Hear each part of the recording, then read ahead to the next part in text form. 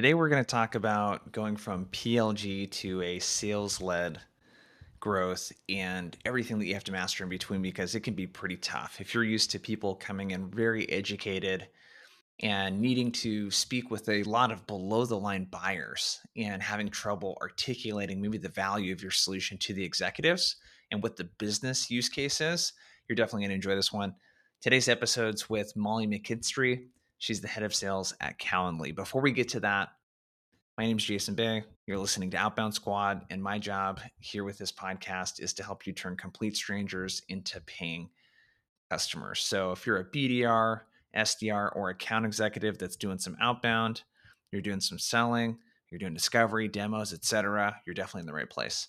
So this conversation was really interesting with Molly. So she's currently head of sales at Calendly. Previously, she spent over a decade at Glassdoor, where she was most recently the vice president of global sales and oversaw sales segments across North America and Europe. So she's one of the founding members on the Glassdoor sales team, and she grew a 10-person sales team to over 300 account executives and from 1 million in ARR to 250 million ARR. So it was very similar, not quite a PLG to sales led growth type of motion, but very similar to where they were mostly a site for individuals to sign up on. And now they had to sell the value to companies. So she's in that same journey with Calendly, and we dug into a lot of things, a lot of really helpful strategies for how to do the PLG thing and how to really shift into more sales, led growth, how to start conversations with executives. She got really tactical with like how to get a team to buy in to doing outbound. We talked about a bunch of stuff. There's a whole enablement angle that we talked about around this and the importance of leadership and enablement in their role in doing outbound.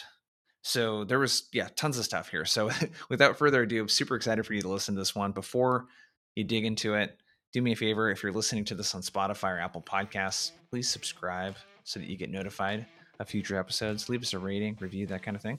And let's get to the interview.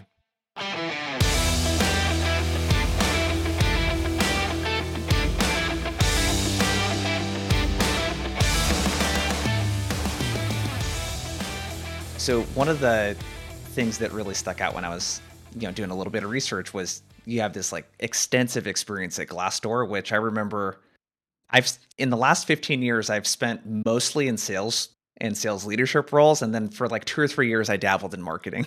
Okay. so, so we got interested because the company I was working with, from a recruiting standpoint, they wanted to really leverage Glassdoor and all of that kind of stuff. And that was my experience, was being able to sign up myself as a marketing leader and set things up and do all this other kind of things. And then Glassdoor kind of explodes.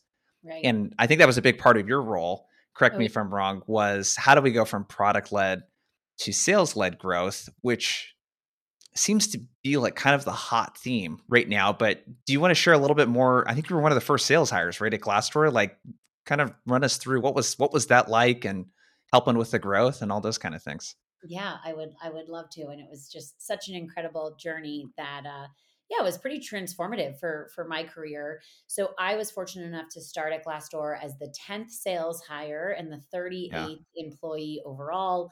The company was doing less than, 15 million of ARR at that time.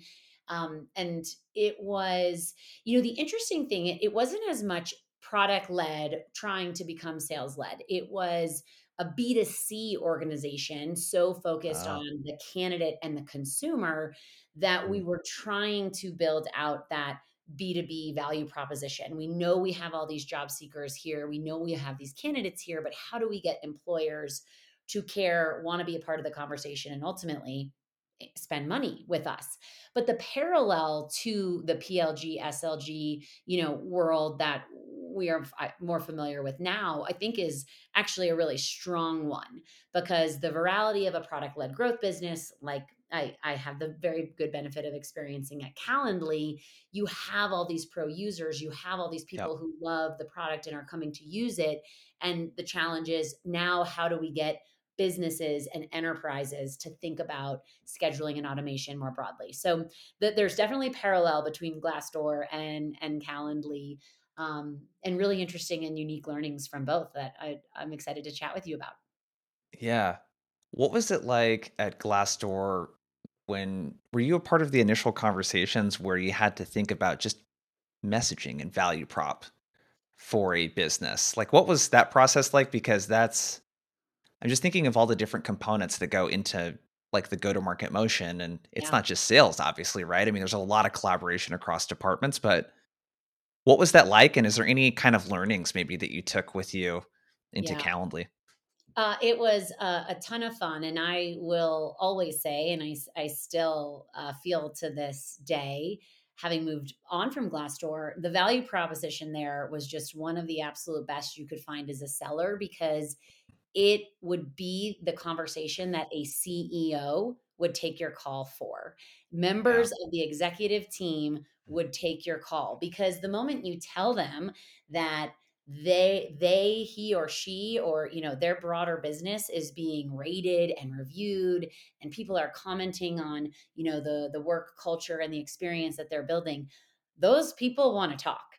So the hook to get those conversations was actually just a ton of fun. And in those early days, yeah, absolutely. I mean, I remember we would stay, Friday into the evening. We would collect all the CEO direct lines that we could get, whether it be cell phone, whether it be direct line at a desk, and we would call the CEOs after 5 o'clock their time because if Yeah. they have an EA or somebody who's helping managing their Yeah. their time, they've probably gone home. And so we would call the CEOs, and there's only a small group of us. We're kind of in a fishbowl, and we would get on the phone and say, "Do you know you've got a 2.8 rating on Glassdoor?"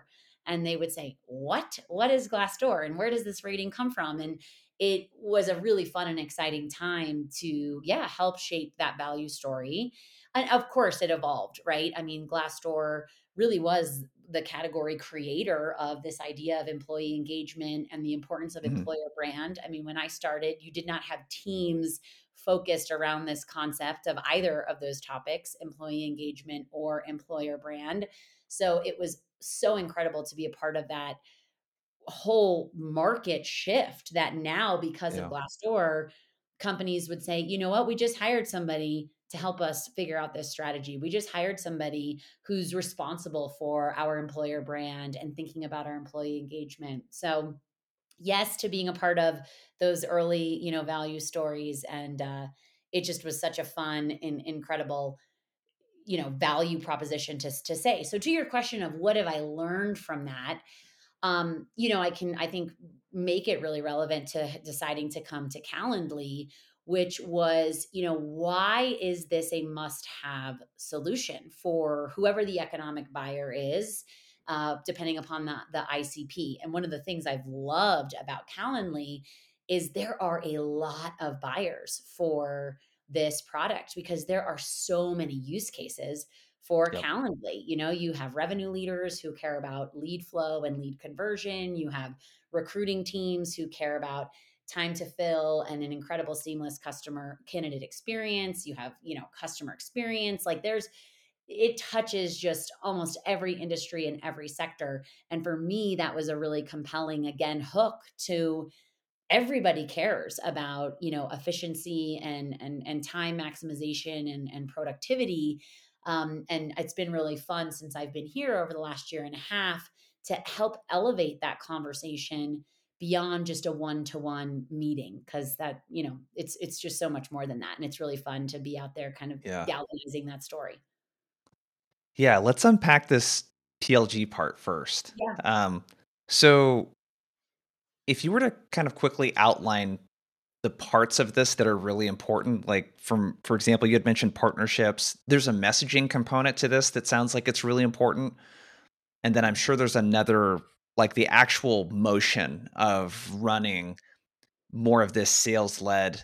How do we go to, that's everything from the cadence to reasons why we decide to reach out to people, what a good fit looks like, et cetera. Like, what's kind of the broad brushstrokes of going from PLG to sales led growth? Yeah, well, I've I've learned a lot about that since coming here. And I think the things that stand out the most is one, if you're a product led growth business, the really good fortune that you have means that your product itself is incredibly viral Yeah. and that without having people like me and my team intentionally focused and hired for the purpose of, increasing market share, the product itself is going to have more and more people sign up and use it. Calendly being a great example. I say, hey, Jason, I'd love to get time with you. Feel free to click on my link and pick a time that works from you. You Yeah. do that, you love that experience, and then you go sign up because you've got to set a meeting, with someone else, and now you're going to use it. So I think that when you decide that the virality of the product isn't on its own enough from a growth strategy any longer, you have to also decide what would the differentiator be between Jason going and signing up on his own for yourself and somebody thinking about this more broadly as part of kind of their overall technology ecosystem, and why are those things different, and how do we make them different if on their own at this moment they're not.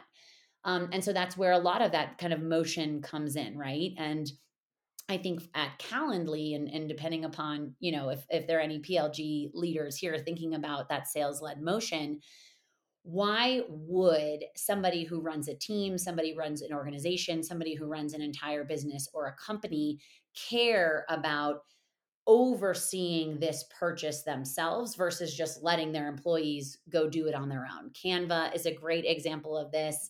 I know the Scribe is another. There are a ton of examples of where employees can just go do this on their own. And Yeah. so aside from just data security and compliance, which certainly can be an inroad, but usually you still need a business owner and a business champion to say, this matters enough team wide, department wide, company wide, that we're not going to kind of tolerate or accept our employees one off doing this on their own. And this needs to be built in as part of our overall strategy. So the broad stroke motion is, how do you answer that question? Yeah. Why is your product a necessity, a must have in that technology landscape? And why do you need a business owner versus individuals just deciding, hey, these are the tools I like, and therefore these are the tools I'm going to use? Wow. Okay. There's so much that we could unpack Mhm. there. Mhm. So, Keep going. are Yeah. you yeah, are you able to share how that kinda came together for Calendly? Because one thing I'm super curious about is, I'm a Calendly user and I've used lots of scheduling links and all that kinda stuff, and when I work with either account executives or SDRs, it's a lot of the times it's SDRs because they haven't sold the thing before, so they're not quite sure what the business value is. They're just trying to get a meeting. They have trouble, I call it chunking up, kind of like chunking up features and functions to like business priorities and like problems that get in the way of that. Are you able to share at all what that journey has been like for Calendly? I'm just curious how you positioned a scheduling tool to an executive who probably just is like, okay, cool, it's a scheduling tool, but I didn't know that there was a component of this that could massively increase conversions through our sales pipeline Yeah. at the click of a button. I Right. didn't realize how much waste there was going back and forth with our team scheduling meetings with people. I didn't realize that part of our attrition problem, and I'm just riffing here, like part of our attrition Oh, you're problem. riffing wonderfully. This is Yeah. all exactly it. Yeah. So how do you yeah, what was that journey like? I'm just curious because there's probably I imagine you guys probably didn't hit it out of the park the very first time you put this together and tried. I'm sure there were some learnings, but what's that journey been like for you guys? Yeah, and of course we're still very much on it, right? I mean, I think any company in tech and in software and just what generative AI has done even in the last 6 to 12 months, like we're constantly evolving and learning, and I think that's what makes these roles so fun. Mhm. And I also was not, the creator of this initial messaging at Calendly, unlike when I joined Glassdoor. Calendly is, as an overall business is far more mature and kind of along its journey, but I can share the learnings since the time that I have been here, which is really kind of, you nailed it, Jason, in this idea of how are we leading with value and business impact? Because talking Yeah. about a one-to-one scheduling tool really doesn't capture either of those. You could say, oh, that is a couple less emails, cool, or sure, that saves me some time, okay. But you're not really painting the picture around business impact and like transformative business production and efficiency. And so those are the style conversations that we have to have and that we, have daily. So to your example, which I love, because revenue leaders, sales leaders, demand gen leaders, rev ops leaders love Calendly, and our messaging to them is about those business metrics they care about: lead conversion, time to a lead response, or kind of speed to lead, so to speak. How many of the leads that hit your website actually get to connect with, whether it's a salesperson, whether it's an account manager, whether it's a member of your support team. Those are the metrics that those revenue leaders care about. And I'll just give the other example again: in recruiting, your head of recruiting wants to be very confident that you are putting out a world class candidate experience, that the whole entire journey, thinking of the employer brand, is Yeah. white glove and really special. And when you can show them that leveraging Calendly and thinking about the round robin functionality, so the technology is going to put you in front of the soonest available hiring manager or salesperson or SDR, and thus increase your speed to lead or improve your candidate experience. You're now having a conversation that's about business impact, and you Yeah. have their attention. And so I really encourage any sales leader or any seller in a PLG organization trying to create, kind of carve out this path for sales led. Sales led, to me, has to be directly connected to value and business impact. Because if you Yep. and your sellers and your sales organization aren't producing and driving more value, well, guess what? You've got a self serve product and they can go do it on their own without you. Right. So your involvement has to be really anchored in value and impact.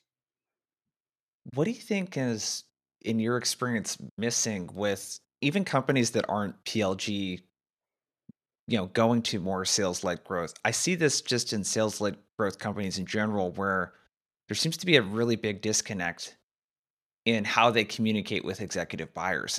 Mm, It's hard to point the finger at the rep, and it's like I'm also of the belief that, hey, as a rep, you have to own your development, and sure. sure, but Right. there seems to be a lack of enablement or training around how to speak about your product to the executive, just like you did there, where it's like, yeah, what a rep is oftentimes very tempted to do is to say things like to an executive, "Hey, Molly, Calendly makes scheduling way easier at the click of a button. You'll be able to miss out on less appointments in your sales team, et cetera, et cetera." And they don't really talk to what that executive might care about. That, like you said, is value and business impact. What do you think is missing, I guess, Yeah. in that? And like, what job is it from leadership and enablement to kind of teach that part of why would an executive care Yeah. about this? Gosh, I love this question, and I swear I could spend days and days on the answer to this question. And it's exactly why I love sales so much, because one, I think that when you really break down what is the role of a salesperson, it is to help somebody make a decision that otherwise they maybe would not have made, or solve a problem that they may not even be aware is having as large of an impact on them as possible. It's just like the crux of human persuasion. But I also think that the problem, why sellers aren't doing this well enough today, is because it's like the age old faux pas of making it about us and not them, right? And so I think when you have an executive in front of you and you are just like ready to sell your product and you're ready to close the biggest deal of your life, you inexperienced or not trained sellers will just go and make it about them. instead of one, really earning the right and building credibility with this executive, economic buyer as to you understand a little bit about a day in the life. You certainly, don't hold their role verbatim, but you work with and speak with a lot of people who do. And so you Yeah. have to come with just like this credibility, earning the right moment. And you don't make it all about them, about yourself, excuse me. You really have to show that genuine, authentic desire to know the challenges they're having in their business and prove that you have experience and a body of work solving them for others who are like them. And when you do that, that's when it's like, oh my gosh, the light in the tunnel shines through, and all of a sudden you're having a business conversation, not Yeah. just selling your product. And I really think the best salespeople I know and I've come across are just absolute experts at building that trust, building that credibility, and not because they're being coached to do so, because actually intrinsically that is how they're wired. Yeah. I just said this to my team the other day.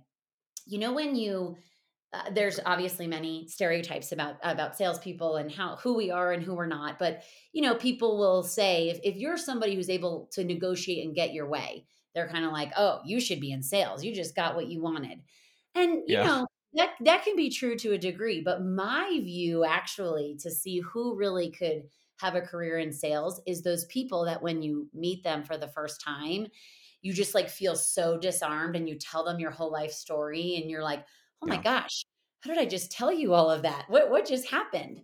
And it's like, well, that person made you feel safe. They made you feel, like you could Yeah. trust them, and you wanted to open up to them, and you wanted to share. So when I'm looking to hire and thinking about the type of talent I want on my team, I of course want strong negotiators and all that, but the intrinsic skill is just a genuine, authentic, curious person who loves to learn and loves to solve problems. Yeah, I love that. There's this book, my wife Sarah actually, I would joke about, she prescribed it as homework for me to read. It's called You're Not Listening by Kate Yep, yep. Murphy. Okay, so you're aware of the book, but Kate Yes. Murphy talks about this concept of shift versus support. And it's very Mm, interesting. It's this when people share things, is our natural inclination for most people in conversations is to shift the focus of the conversation onto ourselves. So you ask someone how their weekend was, they say they went out and did a barbecue with their friends. You start thinking about, do I like barbecue? If I had a barbecue, what would I serve? You start thinking about all of these things right, versus leaning in and supporting and right. showing genuine interest. And I don't know about you, just in my everyday life, it's so refreshing when someone shows genuine interest in Oh, you. yeah. And I love that. Like getting prospects to open up. Like those are the Yeah, people 100% I've seen in my career too that are very good at this, and especially showing an executive the value and the impact. That's sort of the trust building part of speaking yeah, to an executive, is the proof point of, hey, I've been here, I've seen your situation, we've helped a couple other people with it. Let me articulate that to you and sort of yep. build that buy-in. Um, oh, go ahead. Yeah. Go ahead. I was just gonna say the other thing too, I think what we're seeing right now as we close out 2023 and we're going into 24 here is a very big, call it resurgence, or renewed reliance on outbounding in sales. And we could Yeah. talk about that a ton too. But this is so important as I think of an outbounding motion and muscle generally. We know that 63% of sales teams have said their inbound volume has decreased, and they are needing to really rely on this outbound muscle again, Yep. either more than ever, or more to pre-pandemic rates. And this is, I think, such an important thing to remember in your outbounding efforts. Your immediate goal is to not sell your product in your email. Your immediate goal is to earn the right to a conversation with that person, because the truth is, you don't know if your product is the right fit for them or not. Of course, you have the conviction and the belief that it is, and you want it to be. But I think in our outbounding efforts and messages, we have to keep this perspective of, don't just go sell and talk about yourself. Yep. Earn the right to that conversation and the chance to learn more and to together agree. Does it make sense to continue a dialogue? Totally. Yeah, I always say don't prospect to make a sale, prospect to start a conversation. Like you're not going to Exactly. sell anything to someone over the phone or through an email, nor they're going to be trust you enough to buy it. But start the conversations. So let's talk about outbound. Um, Let's okay, so Where to I'm start? ass- I'm assuming that, correct me if I'm wrong, with Calendly, there probably wasn't, prior to you guys moving up market, a strong culture of outbound because you're getting like hammered with inbound and so many people just signing up. So, and this is, I have so many organizations coming to me for help.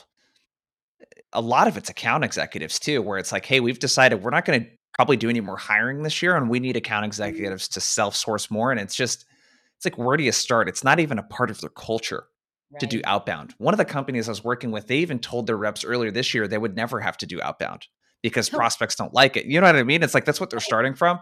right. So when you think about the culture, like the massive culture shift that that requires, Yeah. do you have any pointers for sales leaders that they're in a situation where this has been definitely one of those years where we got to do outbound? Yeah. And now I'm going to be asking my team to do something that, a lot of these AEs haven't done for years, Right. right? So, how do you suggest that we get started from just a buy-in and a culture standpoint around where the organization is heading and how to communicate that with your org and Yeah. all of that kind of stuff? Yeah. So one, I think, of course, it does start at the moment of kind of like hiring and team selection. So you do always want to be hiring for that grit, that gumption, that bravado, that hunger, people who want to be in the driver's seat of their success. So I do think that it is possible. You may have a team of people today, if they've never done this before, and if they don't have this body of work or this evidence and other examples of their life where they have chosen to be in command and control of their own success, you really have to consider, do you have the right people on the bus to do Yeah. this work? Because it is different. It really is different work. I am very drawn to people who are intrinsically motivated, self-starters, super gritty, want to be the person relied on when the stakes are at its highest. And so I think if you Mhm. want to start with a team of people who really embody that individually and then collectively, you're going to be able to stand up this outbound motion. So that's kind of first and foremost. I think you've got to make sure you have the right people with the right skill set and toolkit to be successful here. And then if you don't, and you start to assess, what are the options, right? If outbound is a critical must have component for your sales and go to market strategy, which I think it should be and is, even if you're a product led growth business, you've got to make sure that you've got those people. So that's kind of first and foremost. Then, assuming you've got the right people and you know that they have what it takes, and they kind of have that like fire in their belly, then you make it as fun and kind of team oriented and collaborative as possible. So you need to give them the right place to start, and backed in data and conviction. So let's look at our kind of our win reports, and let's see, this is the ICP that we're doing the best, or Yeah. this is the group of either personas or level in an organization where we are having the most success. So let's start with this baseline of, we're going to give all of us the best chance possible to succeed. And then the reality of like, well, what does success look like? And it is not necessarily that we are expecting one call closes. That's probably pretty unlikely. But what we're going to celebrate is, did you get a meeting booked? Did you get an email response? Did you Yeah. get to, one step closer to that conversation? Because I think if you put the goal stick at the very, very end of the sales cycle, then yeah, even the most motivated and hungry people are going to start to feel defeat if success is a closed run opportunity. And by the way, you've got an 8 to 12 month sales cycle, right? So Yeah. you've got to focus on the process and the wins along the way. And to the point of making it collaborative, making it fun, create team spiffs around this, make sure your recognition is, consistent and high in a remote environment, which both of my last two organizations have been fully remote. Obviously, one post pandemic, and Calendly, the whole entire team is remote.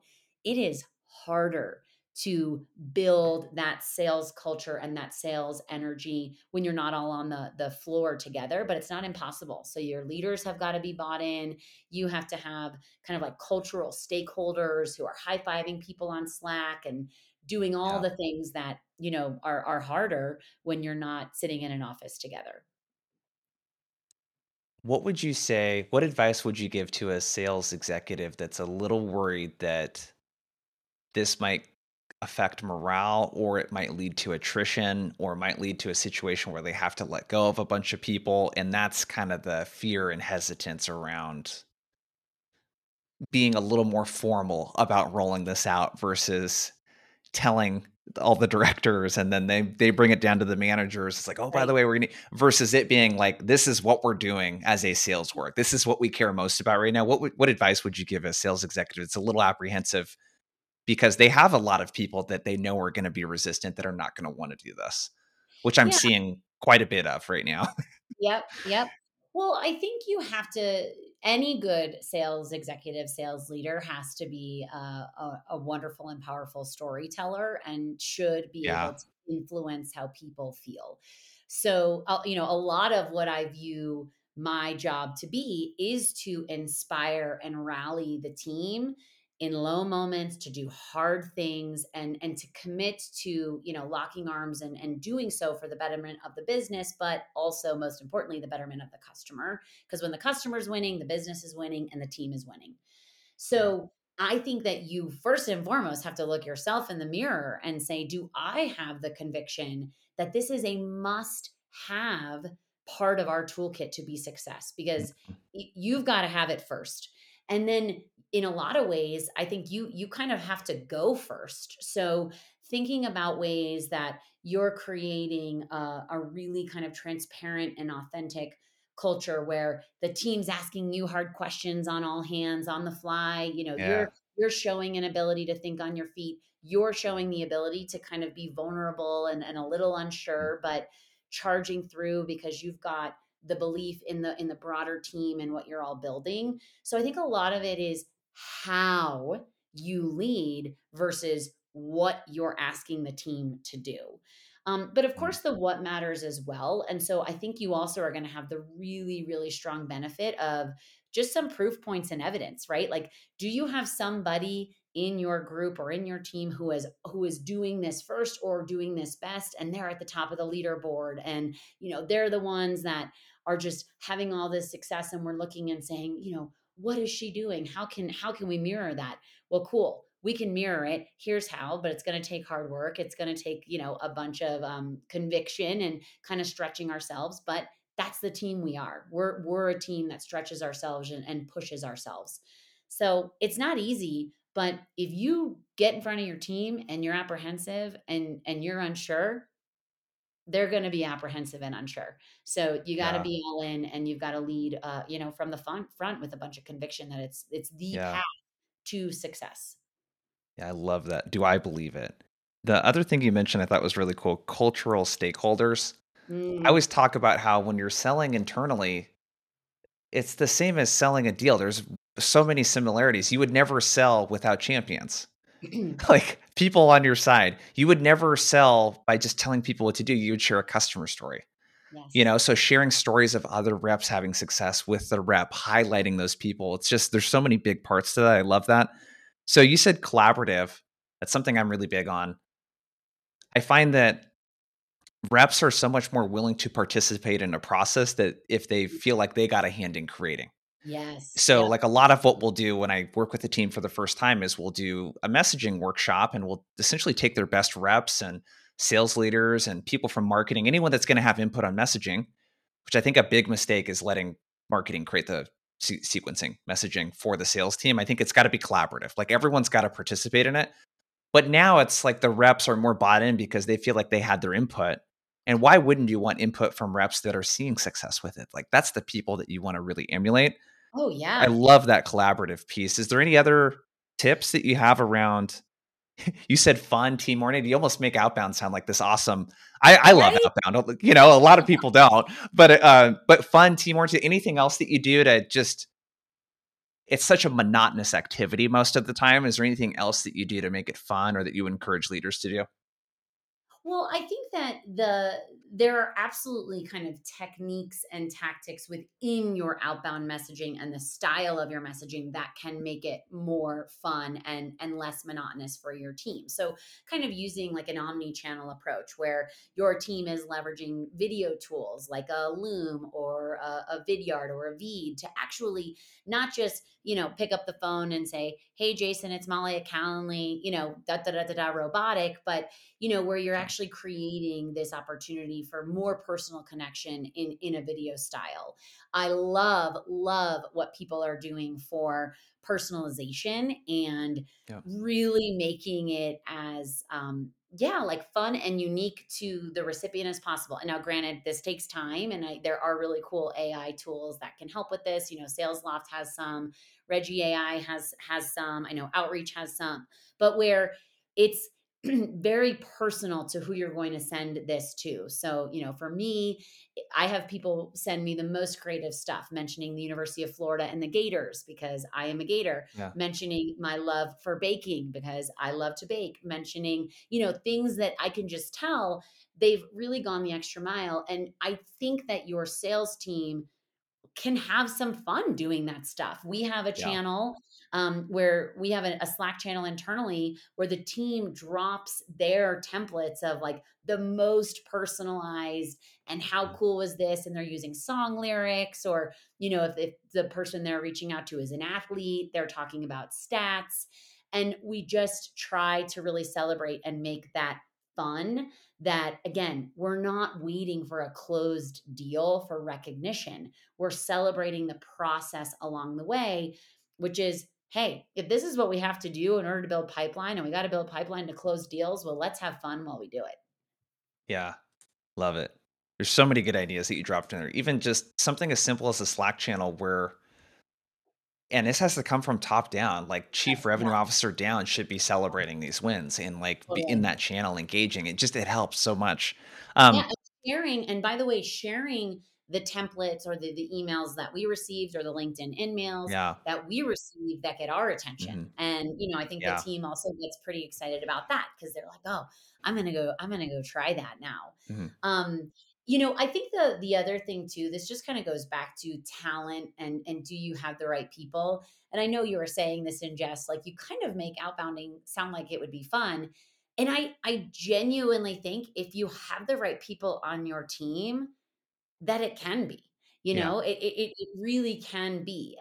If it is a box check that I've got to hit my 50 dials, I've got to hit my 50 activities, and I'm just going through the motion. Yeah, you're just going through the motion, and that's not really fun. But if Yeah. you choose and you understand this is a critical component to my success, and it's one that I can make my own, that I can, create a lot of kind of individualism around, then why would it not be fun? Yeah, and I think that you can create an environment, that feels more like going to Orange Theory Yeah, versus a boot yeah, camp, yeah. where it's like, "Hey, we can, like, work really hard and get a lot of shit done, but also do it in a team environment, and we can grind together," kinda thing. Um, Totally. Yeah, and one just last note, I'm by no yeah. means preaching toxic positivity. I'm not here, saying that, "Oh my gosh, this is just the best part of sales." I just, Yeah. if you run and show up and kinda lead your team with that just fire and inspiration and excitement, Mhm. they're gonna feel it, and then it Yeah. spreads. No, totally, 100%. As we move into our last topic of, like, AI and automation, I have to ask you, Yeah. what impact do you think AI and automation is gonna have on outbound? Like, what do you see outbound being in, like, 3 to 5 years? It's hard to even think outreach is, I think, about a decade old. It hasn't even like, sales engagement tools, I remember the first one I used was Tout app. That Yeah. was in, I wanna say 2015 maybe, and you couldn't even thread a follow-up email automated. You had to Yeah. manually send it still. That's, like, only 7 or 8 years ago, you know? So, I can't even Yep. imagine what 5 years is gonna do, but what do you see the future of outbound being and the role of, like, AI and automation with Yeah. outbound? It's a really good and thoughtful question. I think it is going to continue to evolve and continue to shape, the industry as we're already seeing in, again, not a huge amount of time if we think about really like OpenAI and ChatGPT coming on um, to the forefront.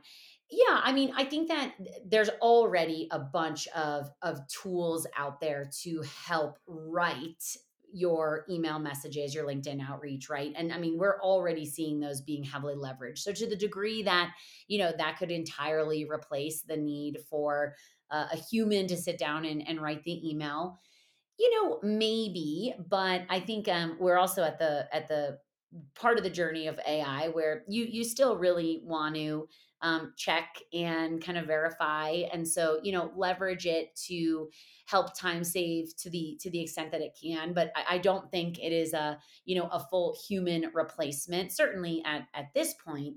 Now, what I do love about AI and automation, and where I do think sales leaders should just go all in, is on productivity metrics and taking those non revenue generating tasks off your sellers' plates to Yeah. give them more time to have conversations with executives and your buyers, and be using their skills as humans and not technology.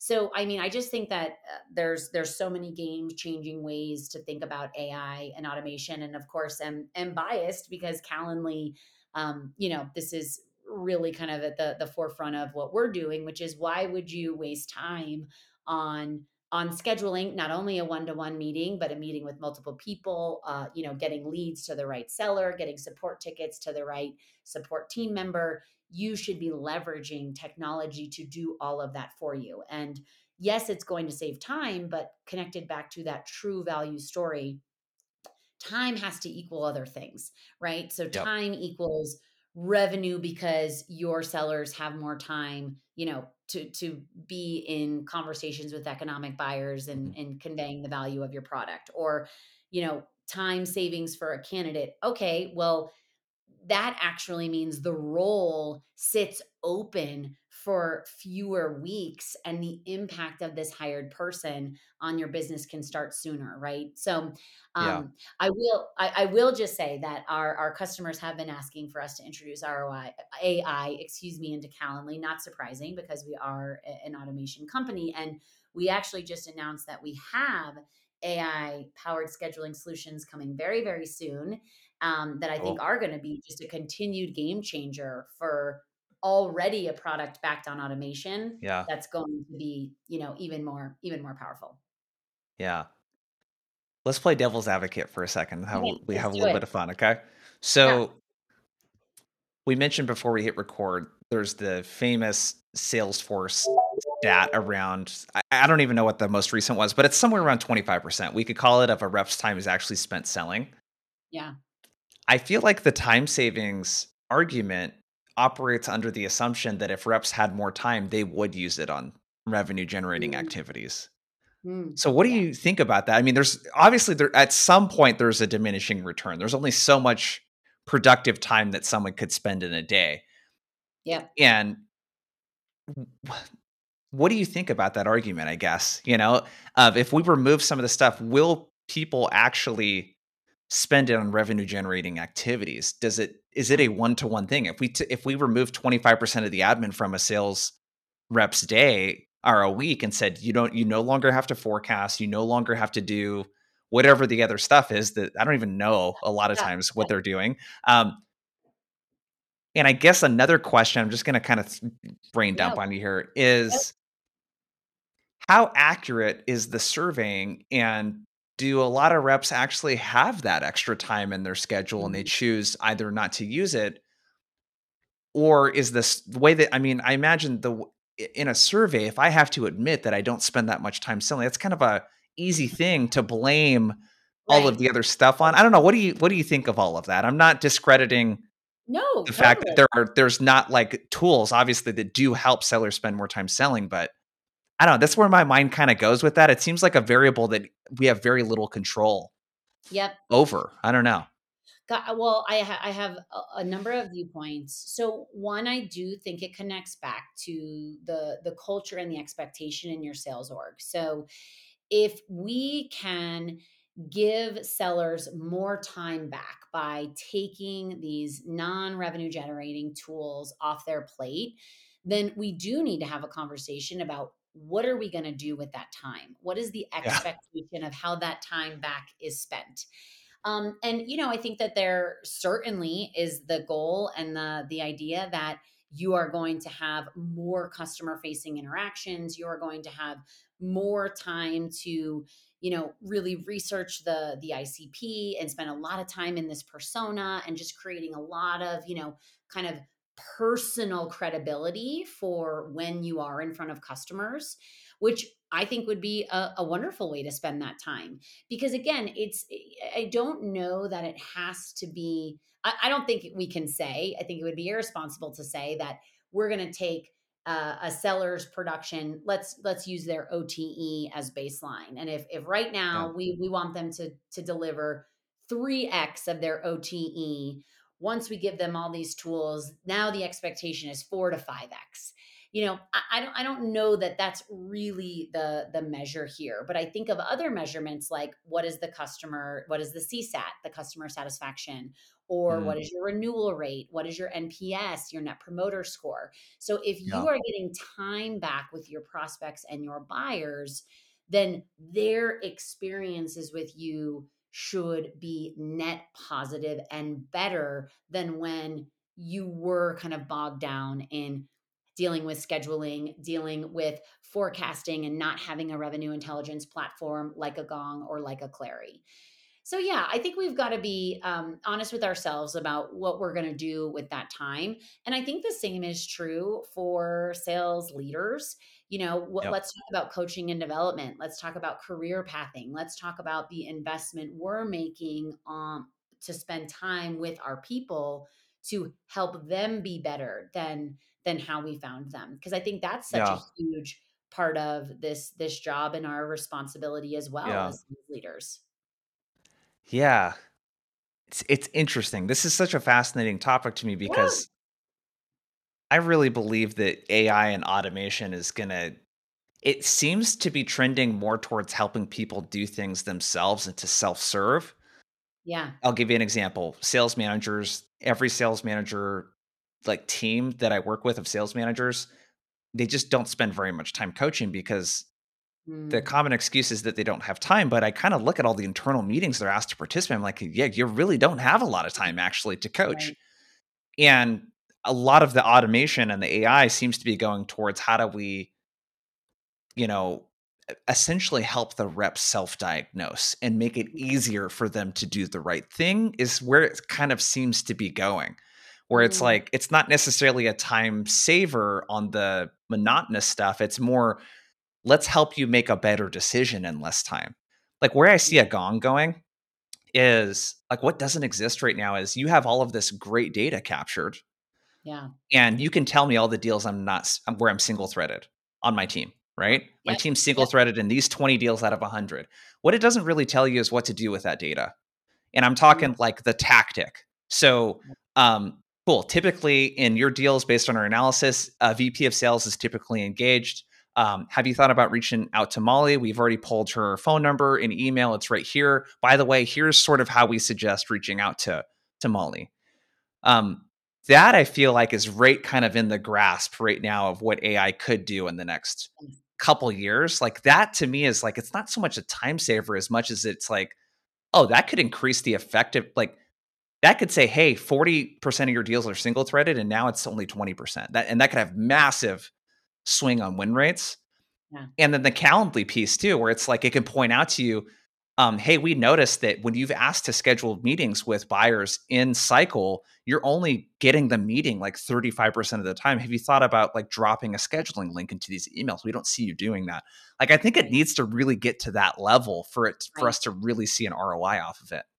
I Yeah, because opened it's kind of a whole can of worms now. no, but it's no, it's Yeah. like the diagnosis, and Hmm. then there's the prescription. So it's kind of like we're Yeah. in this diagnosis, like, okay, here's what we know to be true, whether it Yep. is, a no show for meetings or single threaded in deals.